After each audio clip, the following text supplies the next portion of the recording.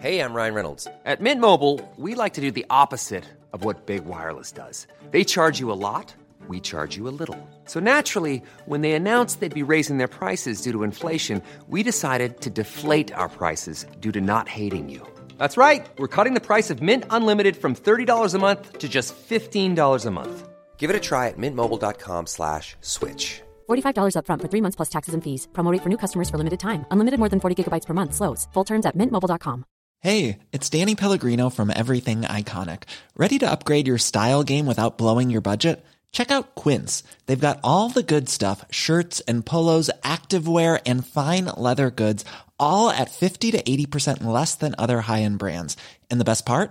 They're all about safe, ethical, and responsible manufacturing. Get that luxury vibe without the luxury price tag. Hit up quince.com/upgrade for free shipping and 365-day returns on your next order. That's quince.com/upgrade.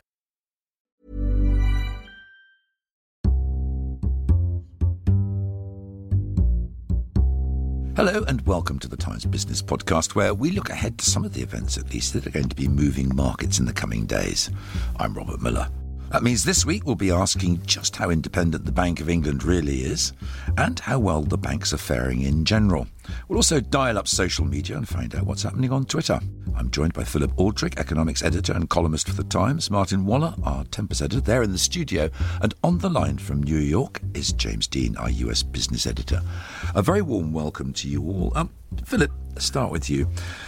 Suddenly this debate flared up, and I know it's something you've been looking at recently, about the Bank of England's independence, and in so much so that Philip Hammond was put on the spot in Westminster about this question. Here's a clip, let me play you first, of what he had to say. Monetary policy is the responsibility of the Monetary Policy Committee, which is independent, and we have no plans to change the way monetary policy is delivered or managed in this country. Philip, do you feel reassured about the bank's independence after hearing that? Yeah, I think it was all a bit of a storm in a teacup, these comments from Theresa May at the Conservative Party conference, where she said there were bad side effects to monetary policy and things have got to change and we're going to change them, which everyone in the markets interpreted as that means the bank is going to either be stripped of its independence or there's going to be some new mandate that comes through which will see interest rates rise and QE never extended again. And what she seems to have been saying, what Hammond was saying she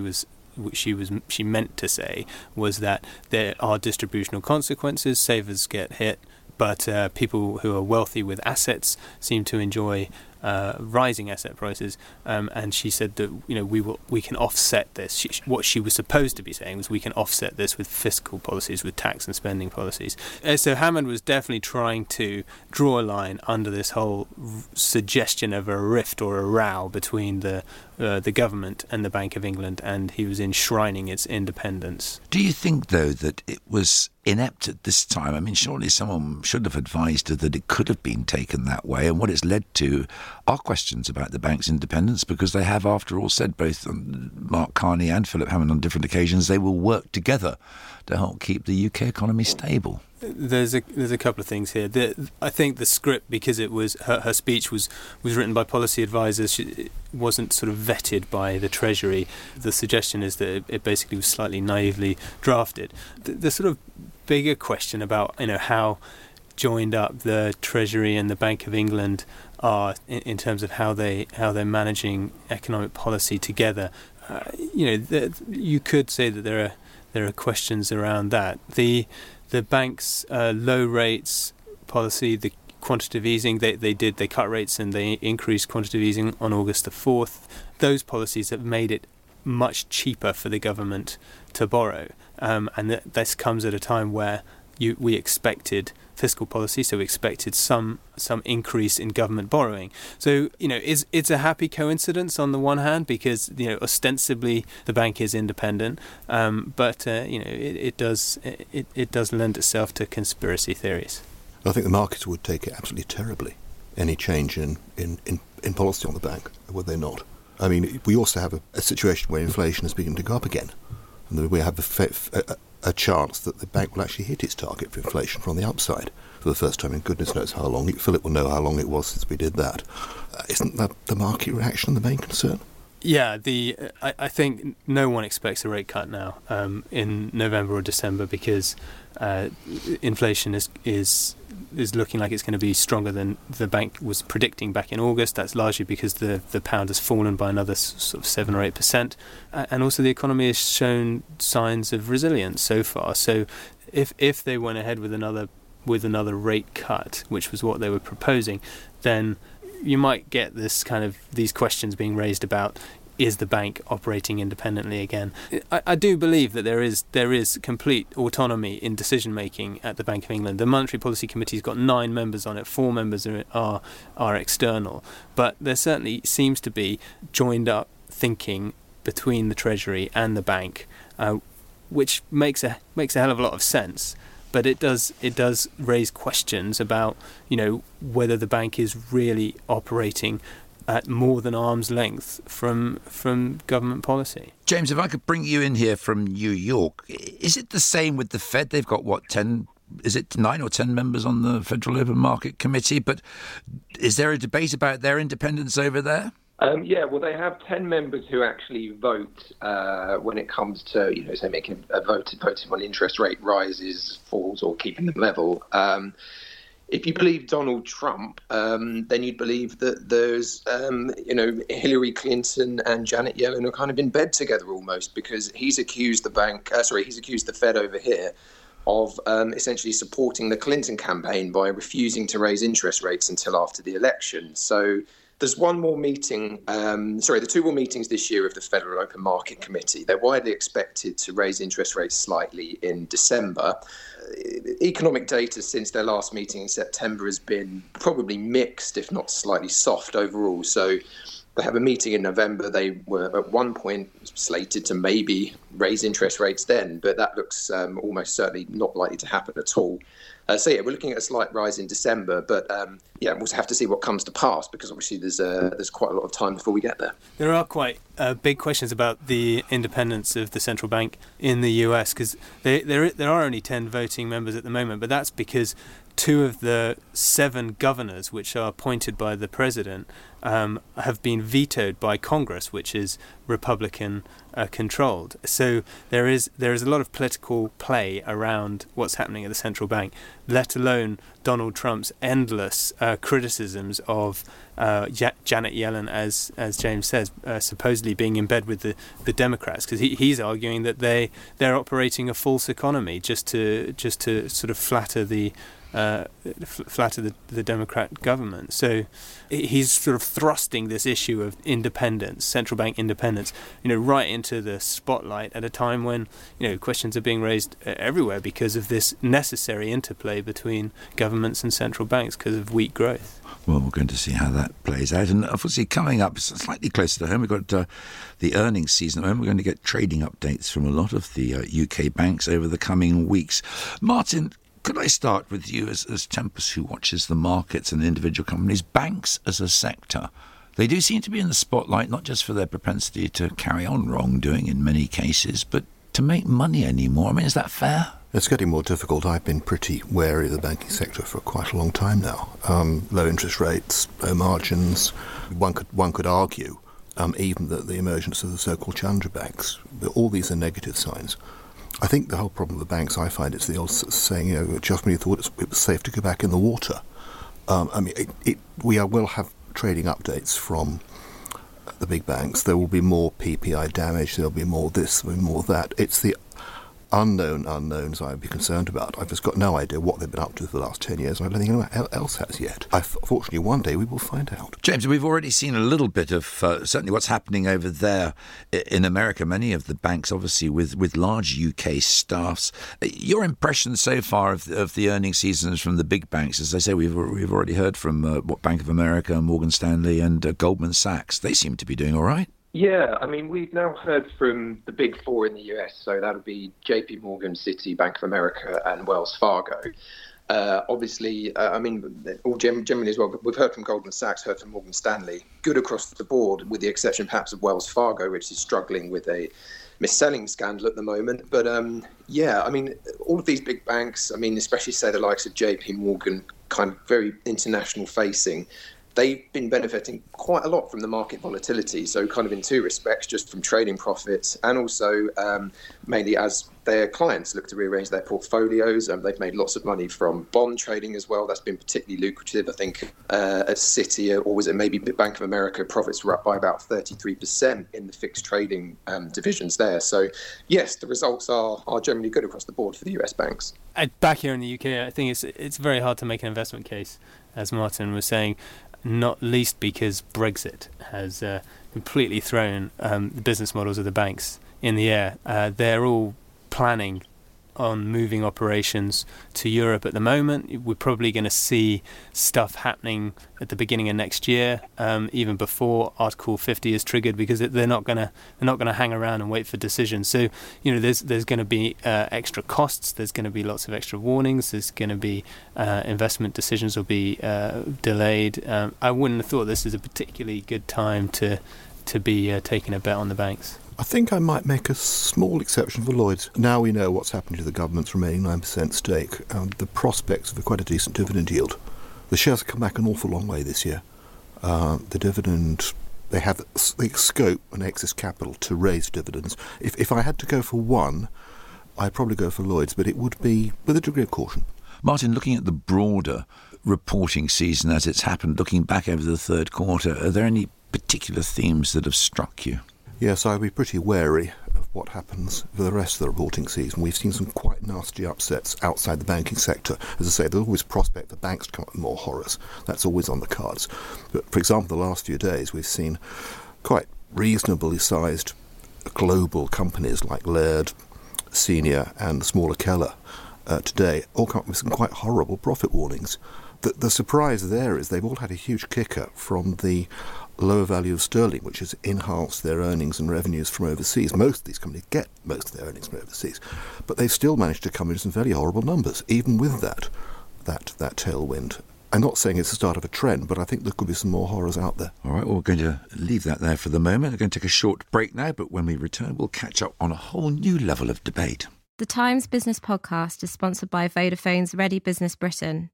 2016 has been branded the year of the SME. This is your year. Time for your business to stand out. Are you ready? Vodafone's Ready Business Britain, in association with The Times and Sunday Times, has all the advice, insight and analysis your business needs to make this your year. Get ready. Visit readybusinessbritain.co.uk. Welcome back. Well, we have a host of social media and tech companies updating the market in the next few days. One of them is Twitter.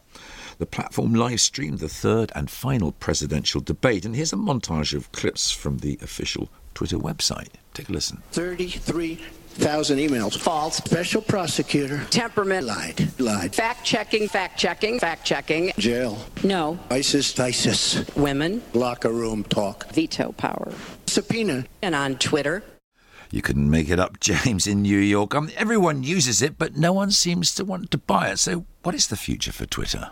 It's a difficult one. I think everyone had assumed that it was probably a done deal already when we had Walt Disney, Google, Apple, and Salesforce all supposedly circling, and then there were none. And Salesforce was the last one to pull out last week, and Twitter's share price dropped, and now it's probably not even back where it started. It's probably even taken a step back from where we were before all the bid talk emerged at the end of September. So Twitter has been, I'm not going to say basket case, is probably a bit harsh, but it's been a difficult business to run for the last 2 years.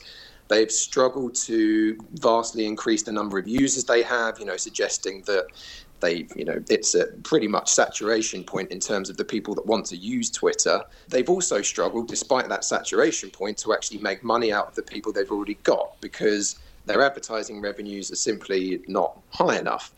So with Twitter itself, is kind of the technology itself is clever. It'd make a good purchase for someone that's why Salesforce were kind of rumoured to be wanting to come in, because Salesforce had tried to buy LinkedIn earlier in the year. They lost out to Microsoft, seen as kind of beneficial to someone like Salesforce because they can kind of create a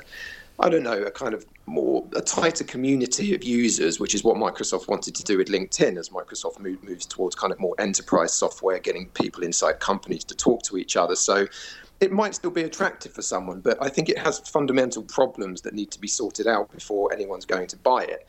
and it looks like the people who are coming in to buy it saw those problems and decided not to. So there could be some problems. It's reporting, I think it's Wednesday or Thursday next week, reporting its quarterlies. There could be maybe some bad numbers, but obviously we'll just have to see. What about Apple? I mean, you mentioned there nobody's interested, but here's a company that, on the face of it, is the leader of the pack, and it does make money and has plenty of it. Would it not be interested in Twitter? Is there any tie-up there? I mean, I think of all of the companies that were linked to Twitter, I think one of the weakest links was Apple. And obviously, Apple have never commented on whether they were or weren't interested, as is their kind of want. Apple is going to be quite interesting itself. I mean, a lot of people were quite underwhelmed with the iPhone 7, the newest iPhone of the lot. Didn't seem to have many incredible new features. I mean, it's still a very good product. Apple tend to make very good products. It's what they do. But at the same time as they've released a mildly disappointing iPhone, they've also reportedly scrapped their self-driving car project. They haven't announced any updates to their line of laptop computers, that's the MacBooks, for quite a long time. So they've got quite a lot of competition now from the likes of, say, Microsoft with the Surface 7, which is a kind of hybrid laptop tablet device. And obviously other competitors as well have brought out new laptops, new desktops since Apple last made a major improvement. So it's not really clear how well the company's going to have done. I mean, every time Apple launches a new iPhone, there's always a big pickup in demand, so that will help the bottom line, obviously. But it'd be nice to know from Apple what they're planning to do next, because no one's really sure. We're kind of slightly in limbo at the moment, waiting for the next big idea from Tim Cook. It all makes me feel terribly old, I'm afraid. I use Twitter. Obviously, I'm also obsessed with it, but I don't understand how that company is ever going to make any sensible income, any sensible money. And what I think is fascinating is the way it shows the differentiation between the US investors' approach and UK investors like myself, my approach. I mean, I don't get these valuations. Some will probably be justifiable. I wouldn't write off Apple yet, though I think, as James says, there are certain...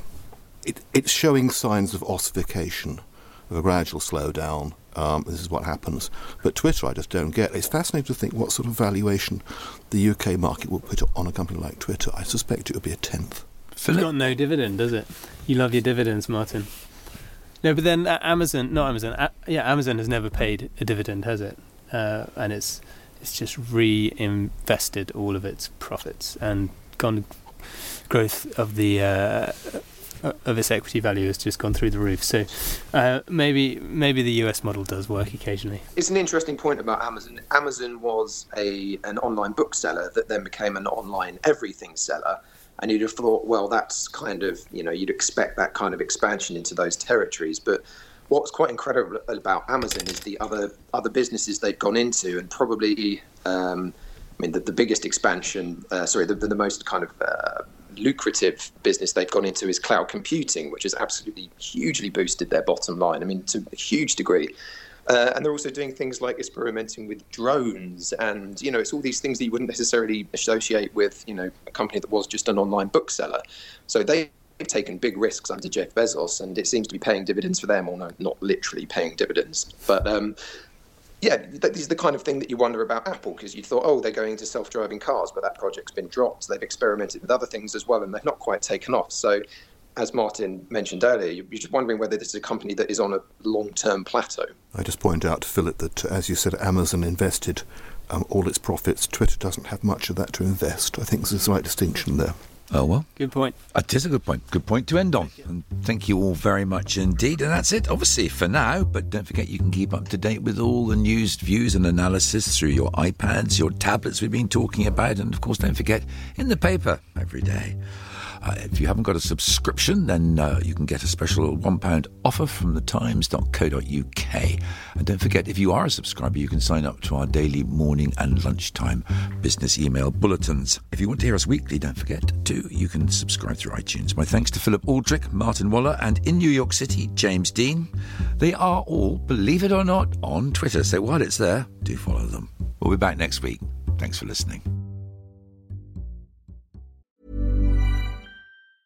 Hi, I'm Daniel, founder of Pretty Litter. Did you know cats tend to hide symptoms of sickness and pain? I learned this the hard way after losing my cat, Gingy. So I created Pretty Litter, a health monitoring litter that helps detect early signs of illness by changing colors, saving you money and potentially your cat's life. Pretty Litter is veterinarian developed, and it's the easiest way to keep tabs on your fur baby's health right at home. Go to prettylitter.com and use code ACAST for 20% off your first order and a free cat toy. Terms and conditions apply. See site for details. Planning for your next trip?